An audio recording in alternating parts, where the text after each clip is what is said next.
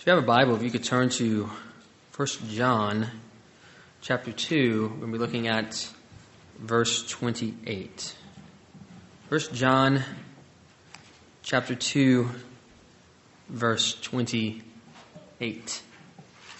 The word of the Lord says this, "And now, little children, abide in him, so that when he appears, we may have confidence and not shrink from him in shame at his coming. If you know that he is righteous, you may be sure that everyone who practices righteousness has been born of him." So our passage begins with the statement, "And now, little children, abide in him." My first question for you is this: how do you feel about being addressed as a little child? What if someone came up to you and said, "Hey kid," would that be the way to begin a conversation? Would that immediately endear you to that person if they're expressing the sentiment that you are a child? Or what if someone said, "Children, calm down," and they're looking in your direction? I think at first you would think, are they talking to me? Did this person just call me a child? Actually, I think about the interesting phenomenon of the fact that in college you often have, you go to college and then you get your degree, and then either you go to the master's degree, but let's just say you get a degree in education, right? So you go to college, you get a degree in education, and then let's say that individual immediately goes from their undergrad to teaching high schoolers. So now the people they're teaching are only potentially like 4 years younger than them. And could you imagine that kind of situation where the teacher looks at the other students and say, "Children, listen up." And I can imagine you being in the class and thinking, "You're only a couple years older than me. Who are you calling a child?" In other words, what I'm trying to say is that oftentimes the expression being called a child is an insult in our culture. In fact, I went and looked up the adjective childish just to make sure that I wasn't making this up, and these are just weird examples of the phrase. And as I looked it up, I saw that the adjective childish meant things pertaining to a child, or silly, or immature. So right there, that to be childish is to be silly or to be immature often. It has that negative connotation. In fact, that negative connotation is even found in the Bible. In 1 Corinthians 3:1, it says, Paul says to the Corinthian believers, "But I, brothers, could not address you as spiritual people, but as people of the flesh, as infants in Christ. I fed you with milk, not solid food, for you were not ready for it. And even now you are not ready, for you are still in the flesh." Notice the parallelism between being a person of the flesh and being an infant in Christ, versus being a person of the Spirit, which would then correspond to being a mature believer. So even this idea of childish as being immature or silly can even be found in the Bible. But there's also this other idea of being a child that I don't really see in our culture that's also contained in the Bible. And we find it right here in our passage. He calls them little children. And I think when I read that, unless you were a especially proud person, you probably didn't find yourself insulted in this context because you recognize that John was not insulting you. John's not calling you childish or immature, but he's doing something else. Rather than a description or a derogatory comment, this is actually the exact opposite. He's not insulting you, but he's endearing. This is a statement of love, not a statement of an insult. I think what John's doing here is he's thinking of these people, us, these Christians of his day, but by extension all of us, is he's thinking of them as his precious grandchildren. We have to remember that John at this point was an older man. And Lord willing, we will all get to a point where we will be the older man, right? There's going to be a point where we're the oldest person in the room. And so everybody else is younger than us. People, sometimes when they're significantly older than me and they find out my age, sometimes they say, "I'm old enough to be your dad." Well, eventually, we're going to be getting to the point where we'll be able to say that to everybody else too, right? "I'm old enough to be your dad." And eventually, if the Lord extends our life, we'll be saying to people, "I'm old enough to be your granddad." I've not heard that yet, though. People usually don't say that. They just keep that to themselves. But the point is, we'll all get to that point where we're old enough to be everybody's granddad, right? And the question is, when we get to that point, how do we look at everybody else? Do we become cynical people who look down upon everyone else? Or should we be the mature people of the Lord that see these people not as these inferior people who haven't raised to our level, but rather as our family, as the children of God, as our precious grandchildren? Grandpas don't usually, and grandmas don't usually look down on their children, right? They don't usually show you pictures and say, oh, here's my grandchild. Look how immature they are. Look how feeble they are. No, I've never experienced a grandparent that talks bad about their grandchildren, right? Usually they're showing you these pictures and oh, how wonderful, how precious, how adorable. And that's really what John here is doing. He's looking at these little children. He's looking at these young believers, and he has a positive disposition toward them. Their affectionate desire of how wonderful these little children are and how much he loves them. And on the flip side, most of us are not to the point where we are the John in the passage. Most of us are the little children, right? Most of us are still at the age where somebody, somewhere, it's old enough to be our granddad, right? And so the other question is on the flip side. As a little child compared to somebody who's older in the Lord, how do we look at them? What don't you think about that? Not just how the older Christians look at the younger Christians, but how do the younger Christians look at the older Christians?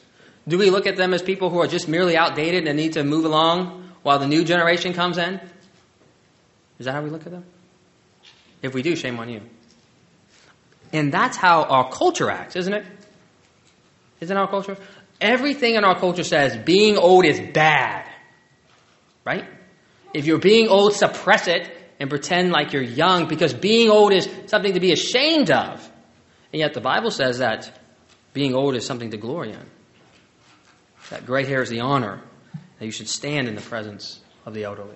We should have this good disposition. We should see those who have walked in the Lord like John and recognize that we are little children and that they are more mature. They've walked longer in the Lord than us, and we should honor them for that achievement and recognize that these are our grandfathers in the Lord, and we should respect them.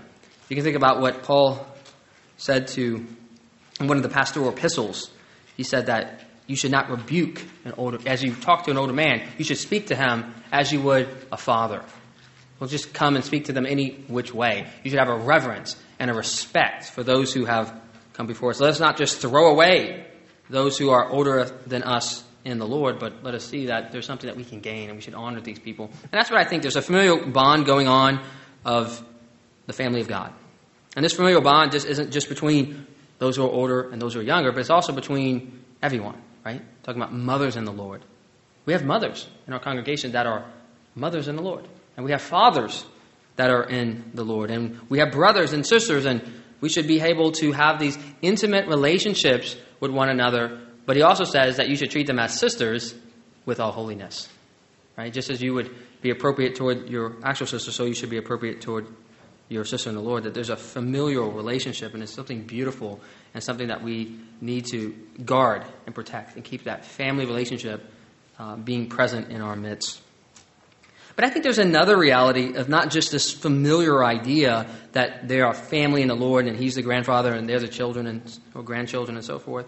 But I think there's another idea where we're all, regardless of the age, children of the Lord.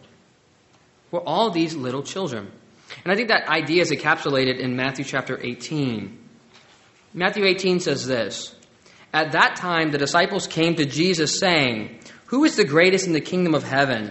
And calling to him a child, he put him in the midst of them and said, 'Truly I say to you, unless you turn and become like children, you will never enter the kingdom of heaven. Whoever humbles himself like this child is the greatest in the kingdom of heaven.'" That's Matthew chapter 18, verses 1 through 3. Now, I find this passage remarkable because of the context that they are disputing, the disciples, right? The disciples, the apostles are disputing who is the greatest. Who will be greater? Will Peter be greater? Will John be greater? Or maybe Abraham. Who's the greatest in the kingdom of heaven? Who's going to be top dog? Besides God, of course. Which human being will be top dog? And in the midst of this proud conversation about who's the greatest, he calls a child in the midst of them, and he says, "Truly I say to you, unless you turn and become like children, you will never enter the kingdom of heaven." Do you see the contrast? They're talking about who's the greatest. And he says, unless you become like a child, you're not even going to enter. Why are you worried about being the greatest? How about you worry about entering into the kingdom in the first place? Unless you become a child, you're not even going to make it there. And what does he mean by that? Does he mean unless you become immature, childish? No. He means unless you become humble, unless you realize your weakness. This is a conversation full of proud people. And he's saying that's not the way of the kingdom. The way of the kingdom is humility. To enter the kingdom, you must be humble. You must recognize that you are a sinner and that God is great. And you must have childlike faith where you believe the promises of God, even if you don't necessarily have proof, but that you believe because it was spoken to you by God and testified to you through the Spirit. But then he does answer their question. He says, okay, you can't even enter the kingdom unless you become a child. And, by the way, answering your question, who's the greatest, is that whoever humbles himself like this child is the greatest in the kingdom of heaven. The way into the kingdom is the way to greatness in the kingdom. You never stop being a child. Does that make sense? Just as you enter the kingdom by recognizing that you are a child, so as you are in the kingdom, you will continue to progress in the kingdom by realizing that you are a child. So, in that sense, we are all children. None of us should puff ourselves up and say, we are the learnt ones. We are the ones that have arrived.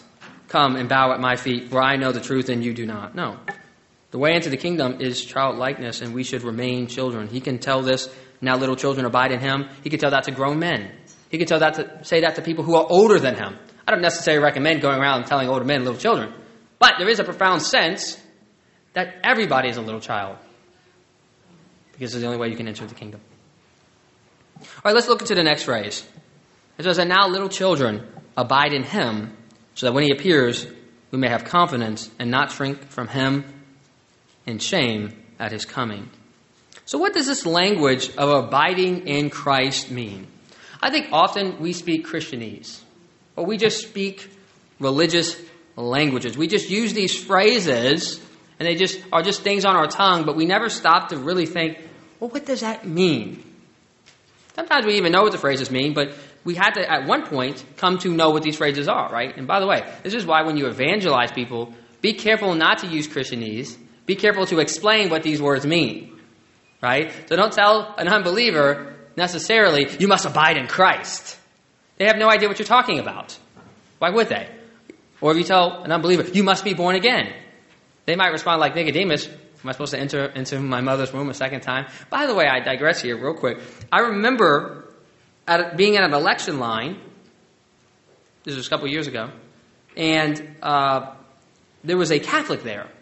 And I started talking to him, because there was nothing else to do, right? I'm sitting here in the election line, and it's forever, and I'm thinking, well, maybe I can find someone to evangelize.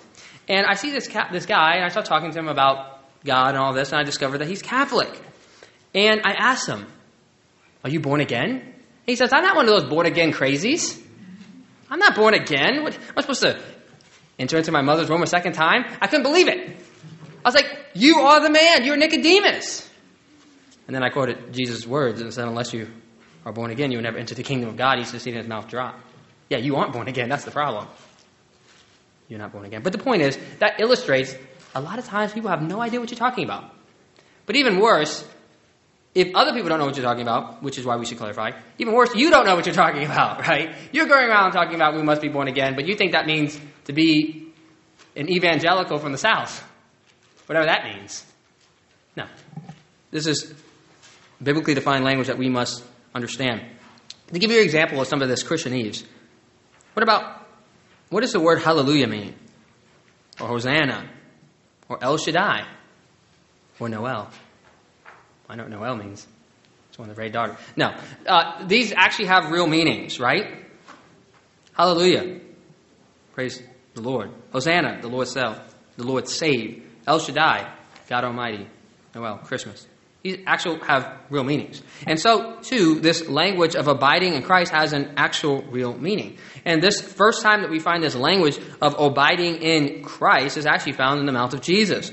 Jesus says that in John chapter 6, verse 56. He says, whoever feeds on my flesh and drinks my blood abides in me and I in him. So there's a truth that there must be a prerequisite before you abide in Christ. You cannot abide in Christ because of who your mama is, who your daddy is, the fact that you grew up in the South, the fact that you're conservative, the fact that you vote Republican. That is not abiding in Christ. None of that has anything to do with abiding in Christ. Abiding in Christ, the prerequisite of abiding in Christ is whoever feeds on my flesh and drinks my blood. That's itself a metaphor. Hopefully you guys all understand what that means. That means to believe and trust in Jesus.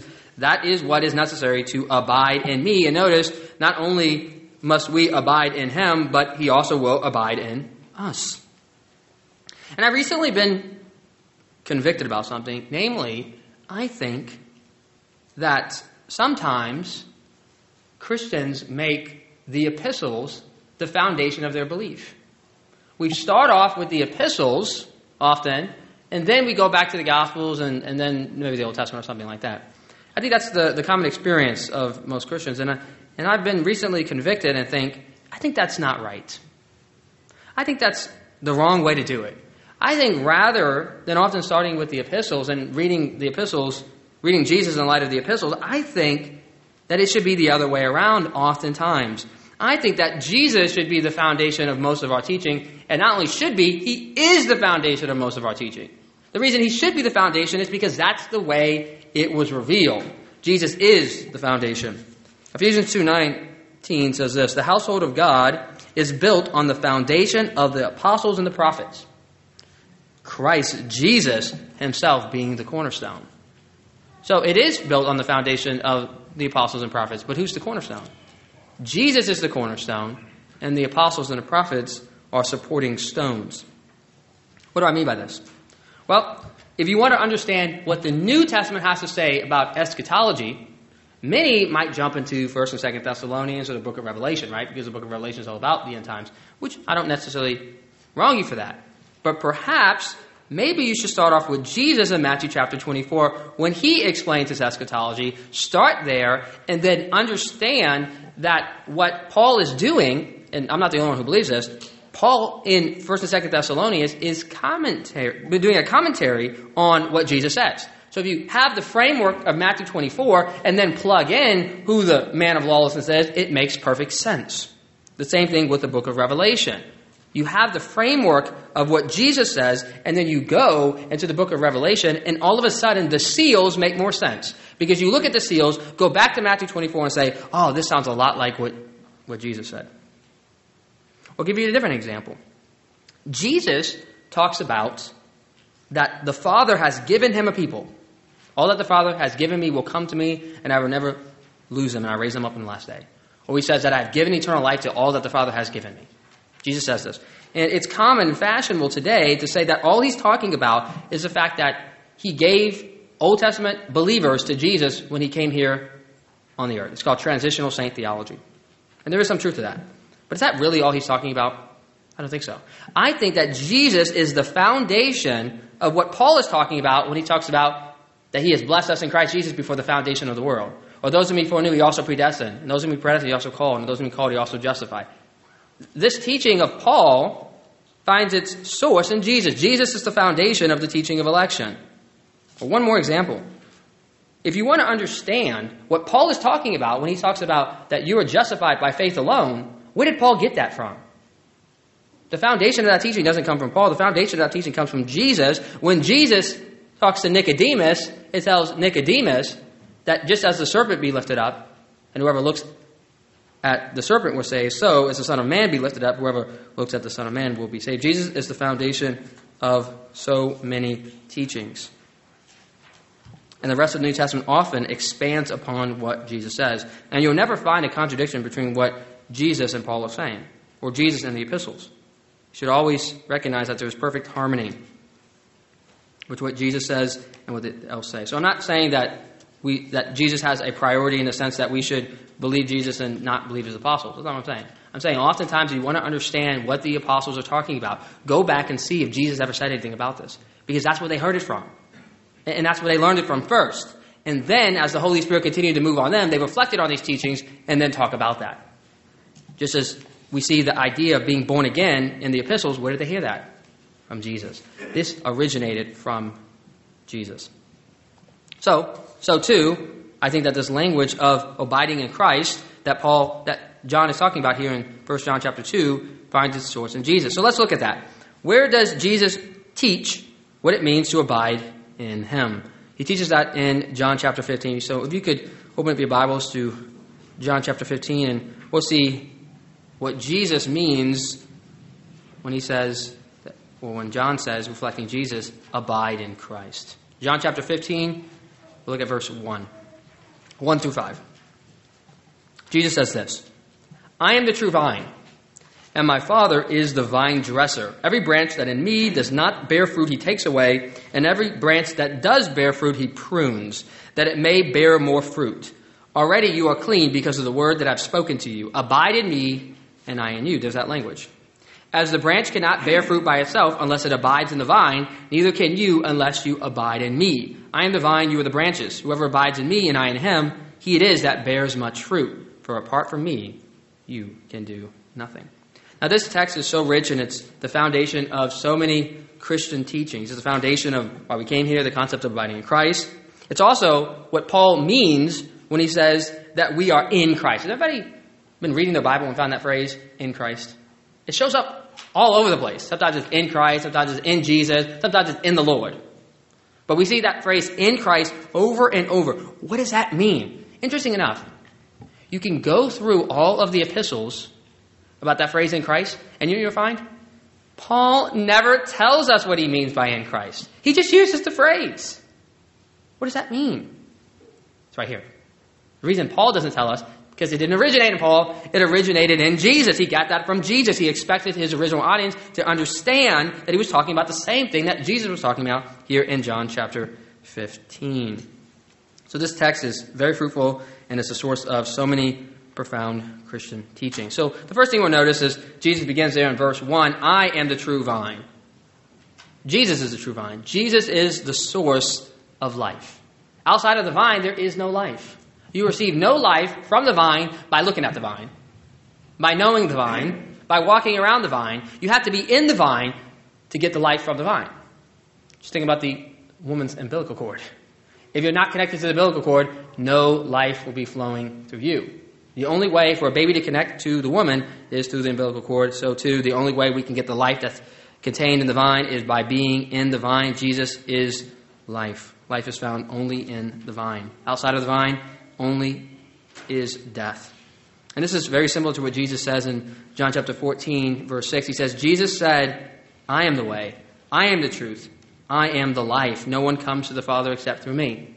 You can only get life in Jesus Christ. Jesus is the only way to the Father. Jesus is the truth. And Jesus said elsewhere that if you know the truth will set you free. Only the truth has the power to set you free. And it turns out that the truth, remember Pilate said, what is truth? It's a good question. But a better question is, who is truth?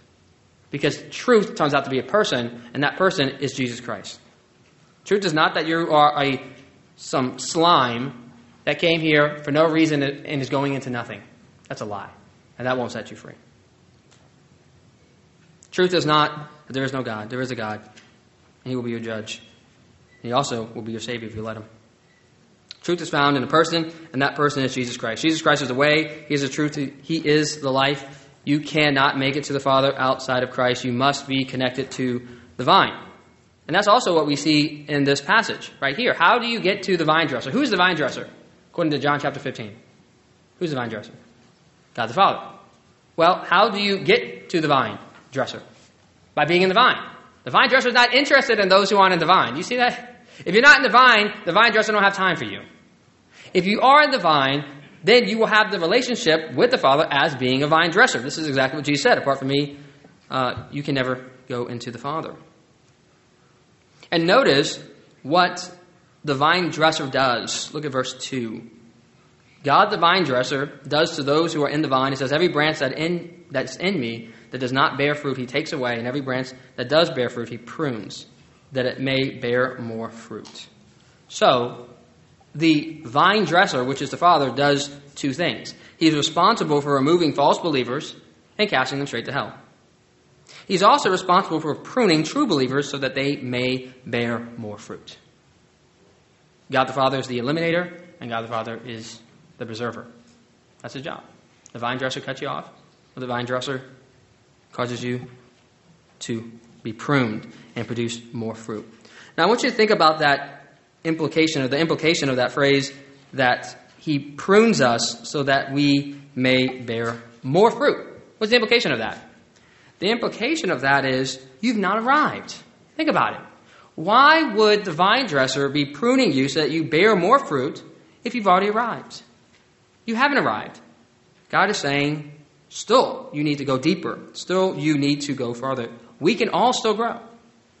And I say we, I mean me. I mean you. You can still grow. You have not arrived. It is true that Jesus is pleased with you because you're in his vine. You are already clean. You are already saved. But it's also true that he wants you to continue to pick up your cross and to follow him. He wants you to continue to present your bodies as a living sacrifice, holy and acceptable, which is your spiritual worship. So the question I have for you, and I want you to think about this, is are you satisfied with your spiritual condition? Before this sermon, before this text, as you looked at yourself, did you feel like you've arrived? That you're just doing A+, right? I got it all together. I just got to make sure I don't mess this thing up. I just got to keep going and keep doing what I've always been doing. If that's the case, you should look at this passage again and say, the Father is saying, you're doing good. Keep going. He's pruning you so that you may bear more fruit. And there was a group of Christians that thought they had spiritually arrived, and they're found in Revelation 3:14. This is the Laodicean church. And they think that they're hot stuff, but Christ says you're neither hot nor cold, but you're rather lukewarm. And they say this of themselves, I'm rich, I prospered, and need nothing, not realizing that they are wretched, pitiable, poor, blind, and naked. God's blessing is upon me, they thought. But God had a different evaluation of them, because they had ceased from being like children, but became proud and self-sufficient, and thought they had made it. And he tells these people that they should go back to him so that they may see once more and that they can continue to grow. Again, that's not to say that we're all the Laodicean church, but it is to say that we need to recognize that the Father is satisfied with us in Christ, but he still has more work to do. So we should have that appropriate self-evaluation of ourselves, right? If you think you're just hot stuff and everybody should just simply be like you, the Father don't think that about you. The Father thinks that he is still wanting to prune you so that you bear more fruit, and that there are still areas in your life that the Father wants to grow you in. So there should be areas in your life that you want the Father to grow you in, and that you're striving with the Father who works in you both to will and to work for his good pleasure. And you're saying, yes, this area of my life is still needs to be more delivered over to you. We still have to grow. We should not be satisfied. We should constantly be striving for more holiness. And there's another reality to this.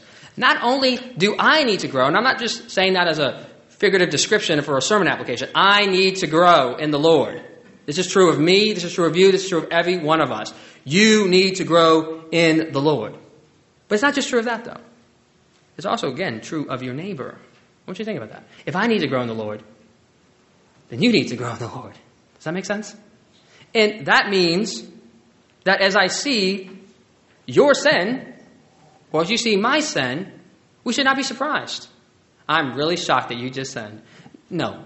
Now, again, if you are out there killing people, I would be pretty shocked. I don't expect anyone's out here an axe murderer. So there are some things that could shock me. But if I just see common, everyday sin in your life, we should not be surprised. Because just as I need to grow in the Lord, so do you need to grow in the Lord. And that's why 1 Peter says love covers a multitude of sins. We should recognize that we're all simultaneously sinners and saints. People who are justified, but not yet glorified. That's why Matthew chapter 7, verse 2 says, for with the judgment you pronounce, you will be judged. And with the measure you measure, it will be measured onto you. So as you spend time with Christians, and they fail you, and they sin against you, or you just see them sin, do not be surprised. Do not slander them, but pray for them. Recognize that just as you have many failings, they have many failings. Just as the Father is working on you, the Father is working on them. Let us be people of love so that our love covers a multitude of sin. Last Wednesday night, we read Ecclesiastes 7:20, which reminds us that surely there's not a righteous man on earth who does good and never sins. Do not take to heart all the things that people say, lest you hear your servant curse you, and your heart knows that many times you yourself have cursed others. Isn't that true? Sometimes we act shocked. I can't believe he did that. He can't believe he said that thing. Why would he do that? Have you done that? Do you remind you who judge others? Do you judge yourself? Again, that doesn't mean that we don't have to call people out from sin, but it does mean that we should not come around with a self-righteous, hypocritical attitude and a spirit where we're just ready to condemn everyone else, and then we want everyone else to give grace on us. We have a list of excuses of why we aren't yet arrived, and yet we expect everyone else to be arrived. No. The Father's pruning us, the Father's pruning them. There's one more principle before we move back to our 1 John passage that I want to point out from John chapter 15. Look at verse 5. Jesus says this, I am the vine, you are the branches. Whoever abides in me and I in him, he it is that bears much fruit. For apart from me, you can do nothing. There's one more principle here, and it's that we are completely dependent on Jesus Christ, not only for salvation. You cannot be saved without being in the vine, right? We know that. You have to believe in Jesus, and by believing in Jesus, you'll be incorporated in the vine. We all know that. But do we also know that our sanctification, our holiness, our bearing fruit, our living for righteousness cannot be done apart from Christ? You have no power in and of yourself. You cannot just pull up your bootstraps and try harder. You must lean in on your relationship to Jesus Christ. In Christ you have the victory. In yourself you have nothing but defeat. You can only find power in Jesus Christ. And so what we must do is we must lean into our relationship with Jesus Christ. The way that the Father is pruning us so we may bear more fruit is by leaning in on Christ and moving toward Him. And the way that Satan is trying to keep us down and keep us into sinning is by pulling us away from Christ. And so that's something that's very helpful for us to remind ourselves, because the natural reaction when we sin is always to run from Christ. It's always to cower and to be ashamed and to wonder if he wants to hear from us anymore. There's an old saying that this book, the Bible, will keep you out of sin, and sin will keep you out of this book. Everybody heard that phrase? At least know that theology. Most of us have experienced that theology in life. As we're sinning and walking away, we don't want to go to church anymore. We don't want to read the Bible. We flip off the Christian channel. We stop listening to sermons, and we start wandering from God. Sometimes it's because of shame. Sometimes it's just the wandering process. But we have to remind ourselves that God, the Father, has a loving disposition toward us and is always calling us home. He who draws to the Lord will draw near to Him.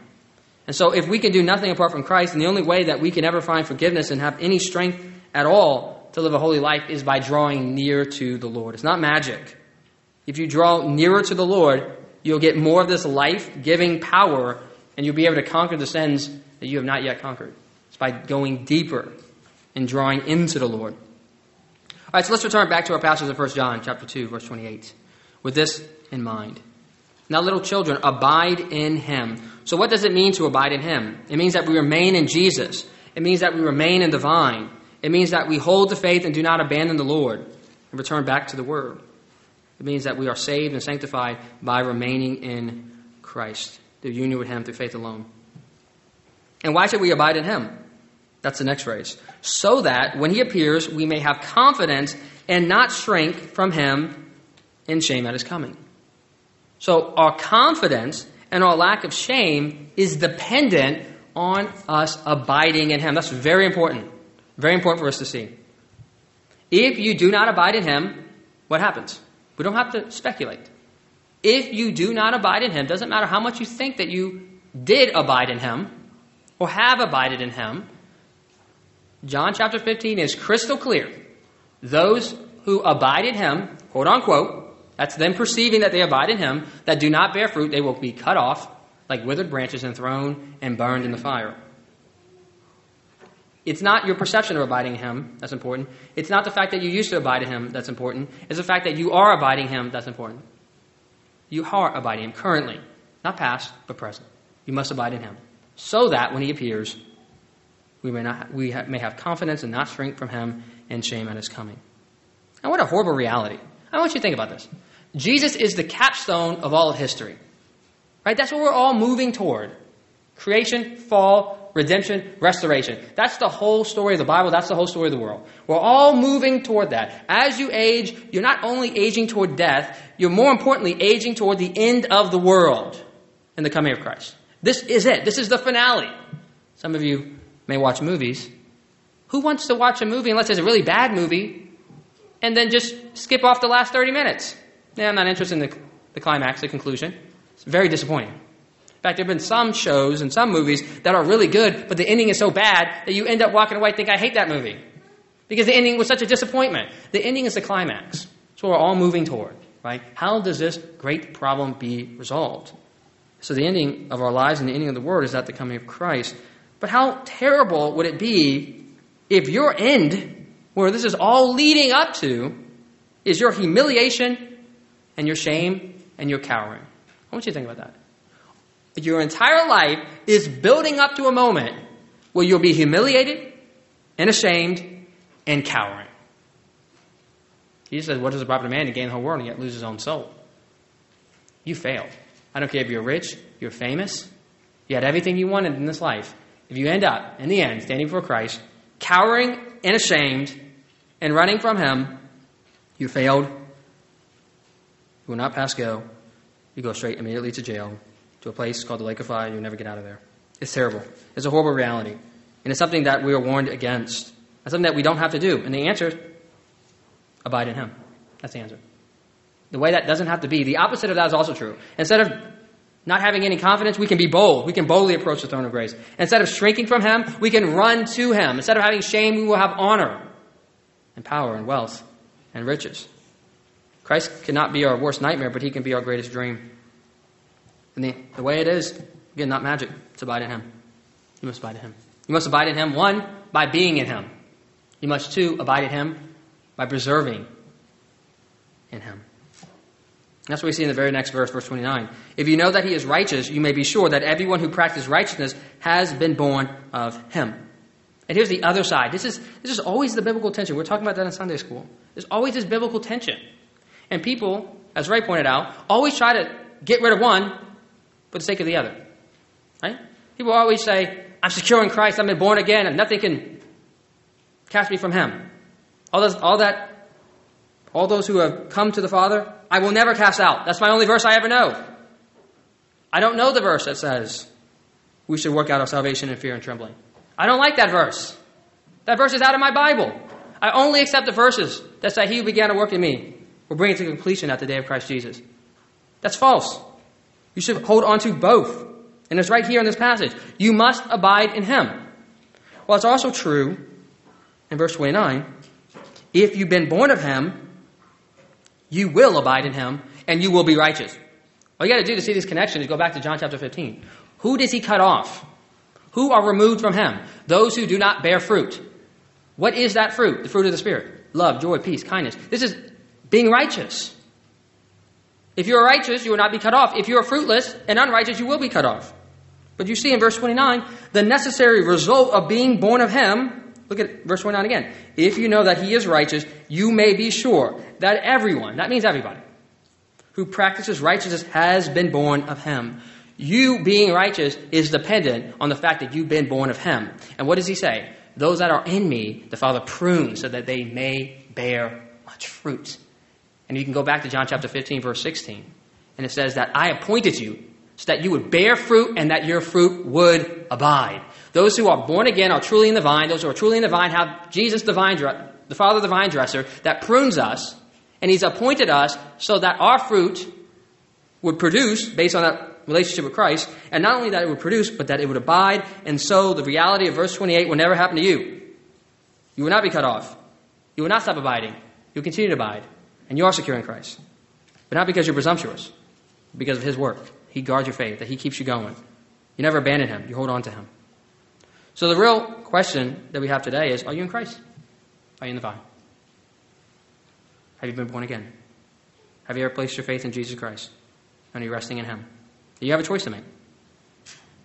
You have a choice to make here. You are in this passage somewhere.